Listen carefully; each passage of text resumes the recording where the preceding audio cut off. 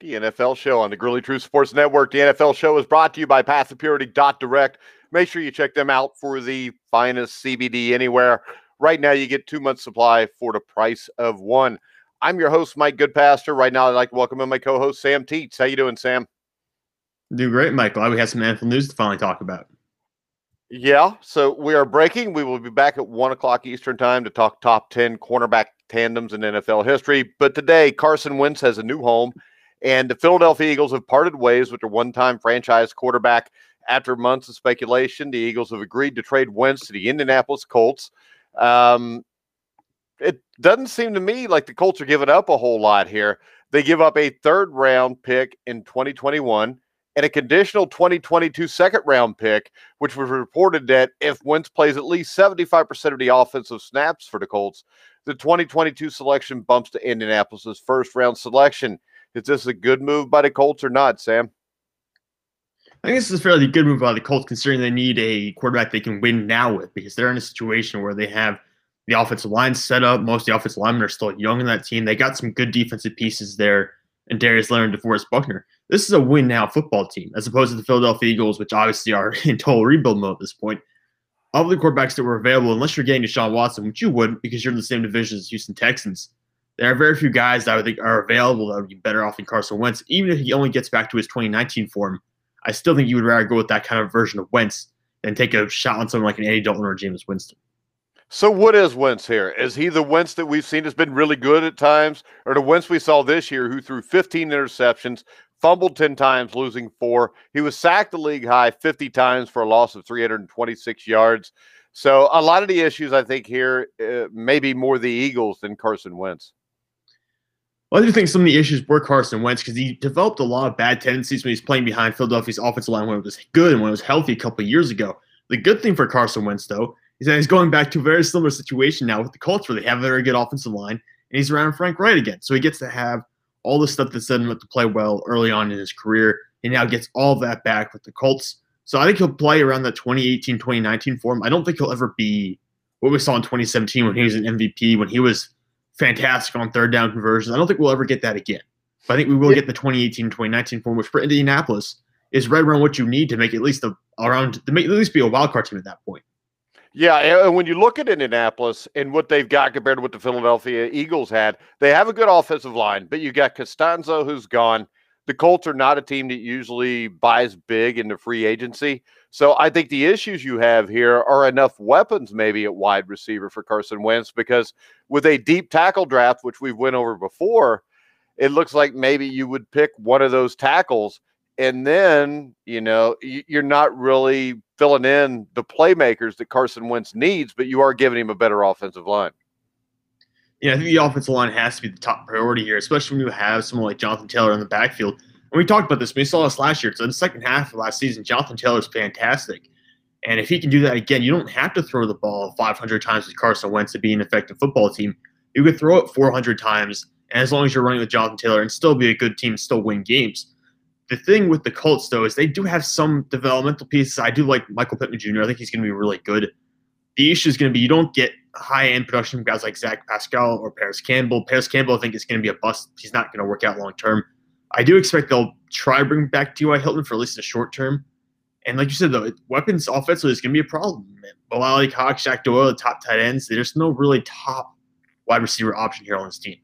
Is Phillip Rivers a better option than Carson Wentz, or is Carson Wentz the better option?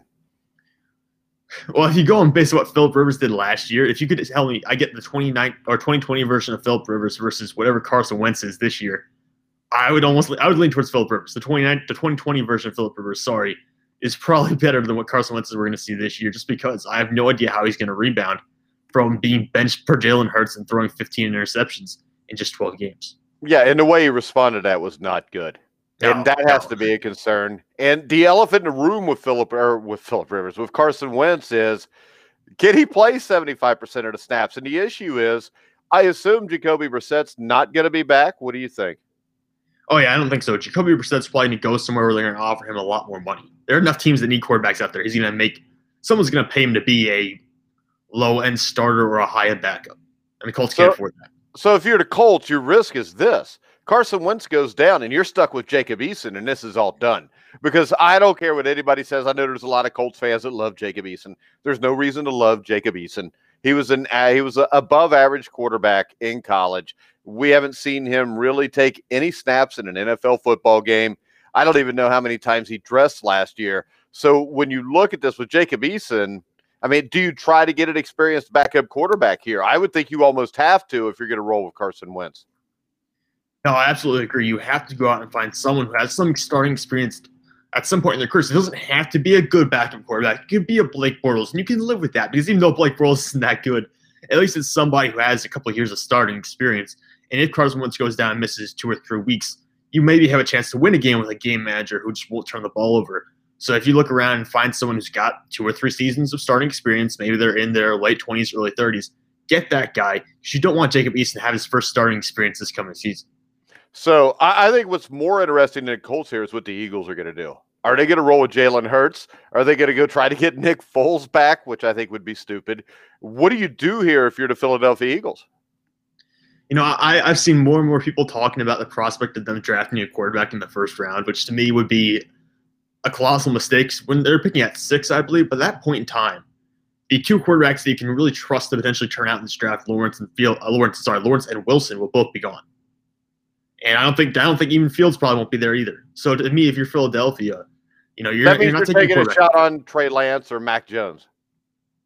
You're not taking a shot on Mac Jones. Don't do that. And Trey Lance, I mean, like we talked about this, he misses a lot of the small window throws. He misses those. He's got a big arm, but he doesn't have that little accuracy that you need to be successful in the NFL. So to me, could they take a quarterback in the first round? I could see that, but having a first-round quarterback from this year compete with a second-round quarterback in Jalen Hurts from last year would seem kind of ridiculous because you're basically admitting failure on one of those 2 selections.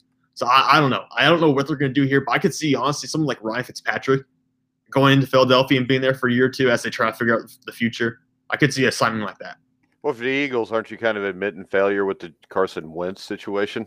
I mean, because really, as high as you picked him, he was a bust there. I know they won a Super Bowl. I know he had a great year up until week 11 or 12 when he got hurt, but he's not the one that won him the Super Bowl. He got him to the playoffs a couple times, but overall, this has been a failure with Carson Wentz. And I think the handling by Doug Peterson of Carson Wentz was an epic failure also. And you could say something similar about Jared Goff's situation. Jared Goff took the Rams to the Super Bowl and played in that Super Bowl and lost, and now he's no longer on the team. These are both failure situations where the teams gave their quarterbacks too much leverage by signing them to contract extensions well before they had to, and they get stuck with terrible cap situations with quarterbacks who are probably average. I know Carson Wentz is bad this past year, but if we're being honest, he's probably somewhere in that 16 to 18 range realistically, or maybe 14 to 18, somewhere in that range in terms of quarterback play. Same thing with Jared Goff. So this is absolutely a failure by the Philadelphia Eagles. And the way that, you're right, the way Doug Peterson managed him throughout the season was horrific. And we also have to consider, though, how much of that was Carson Wentz's fault. I've heard since Doug Peterson got fired that Carson Wentz wasn't necessarily always sticking to the game plan and following what he was told. Yeah, and that's my biggest concern with Carson Wentz. I think you get kind of a diva quarterback, which is something that's never going to work out. I think the Indianapolis Colts, they didn't give up much, so maybe it's worth the risk if you don't have anything else. But I really would roll with Joe. I would re-sign Jacoby Brissett before I would roll with Carson Wentz. Well, you could probably do that for a lot cheaper, too. But think about Carson Wentz's contract is still huge. You still have to pay him for a long time. And moving that deal next year is not going to be any easier than it was moving this deal this year. So you really, the Indianapolis Colts, you're basically signing up to stick with Carson Wentz for the near future and probably for the rest of Frank Wright's time with the team. So if you're doing that, you have to know that you're going to be able to turn this guy around. Otherwise, you're stuck in a situation where you're going to be turning over your entire coaching staff in 2 or 3 years. Whereas you could go with Jacoby Brissett and sign him, and he'd be a much cheaper, and you'd probably be able to move on from much quicker in case things didn't work out. All right, so right now, if I ask you, are the Indianapolis Colts a Super Bowl contender headed into next year, what would you say? No, I think they're going to make the playoffs just because that division is so bad right now. You got the Tennessee Titans who just don't have a defense. Other than that, they're pretty good. But I could see them still making the playoffs. There are 7 teams coming out of the AFC. I don't think they're going to get past the second round. I mean, maybe they get there. They got close against Buffalo this past year, but I don't see them getting past the divisional round. There's no way. How about this? I don't see the Colts making the playoffs. I think you've got to question at tackle. You got one good running back, but Marlon Mack's probably going to be gone, correct? So yeah. You lose depth there. You still have issues at wide receiver. You got Carson Wentz, who's a statue that holds on to the ball too long. I mean, Phillip Rivers was a statue, but he didn't hold on to the ball too long. And Phillip Rivers has been consistently through his career a top half of the league quarterback. Carson Wentz was terrible this year. And you can sit there and you can tell us, well, he had third string linemen, he's running, his wide receivers weren't that good. He made the playoffs with a worse cast the year before.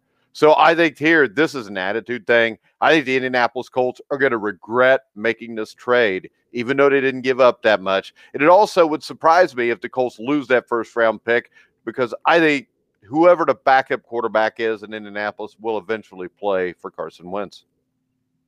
Yeah, the idea that Carson Wentz would come in and start all 16 games next year and be fantastic and be the guy he was from 2017 through 2019 is a little bit far-fetched. I mean, he has two 16-game seasons in his career. Only one of those was really, when you can consider him maybe a top 10 guy, maybe a fringe top 10 guy during that year. So if you're the Indianapolis Colts, you have to know what you're buying into here. The question mark here is how much of this is an ego thing for Frank Wright and for the coaching staff. Do they believe they can turn him around and make him the MVP quarterback again? I mean, you might be biting off more than you can chew in that kind of situation. With coaches, especially head coaches, especially in the NFL, it's always an ego thing. That's why I wouldn't be surprised if Cam Newton re-signs with the New England Patriots. And Bill Belichick just wants to show everybody he can make Cam Newton a great quarterback again also. I think we see this all over the place. We see it in New Orleans where, they're trying to make Taysom Hill the starting quarterback. It's not going to work. It's just not going to work. The guy's not a starting NFL quarterback. Carson Wentz, to me, I don't think, if I had a choice between Carson Wentz and Jared Goff, I'm taking Jared Goff. Oh, yeah. No, I totally agree with you. And last year, I would have said you'd be insane for taking Jared Goff over Carson Wentz. But based on I would have said I was insane for that too. Yeah, but based on what we've seen, Jared Goff, at the very least, has been more healthy. He's been much more stable. He's turning the ball over quite a bit as well. But Carson Wentz, if you're going to have a guy who potentially has diva tendencies and does not respond well at all to the idea of a quarterback competition or the idea of being benched because you're playing poorly, if he can't respond to that, then it's really tough to work with the quarterback. All right, Sam, we will be back with a regular NFL show at 1 o'clock Eastern in about 10 minutes, and we will talk about the top 10 cornerback tandems in NFL history. You make sure you follow Sam Teets at Sam Teets 33. You can follow me at Grueling Truth, but until about 7 to 10 minutes from now, I'm my good pastor. He's Sam Teets. You've been watching and listening to The Grueling Truth, where the legends speak.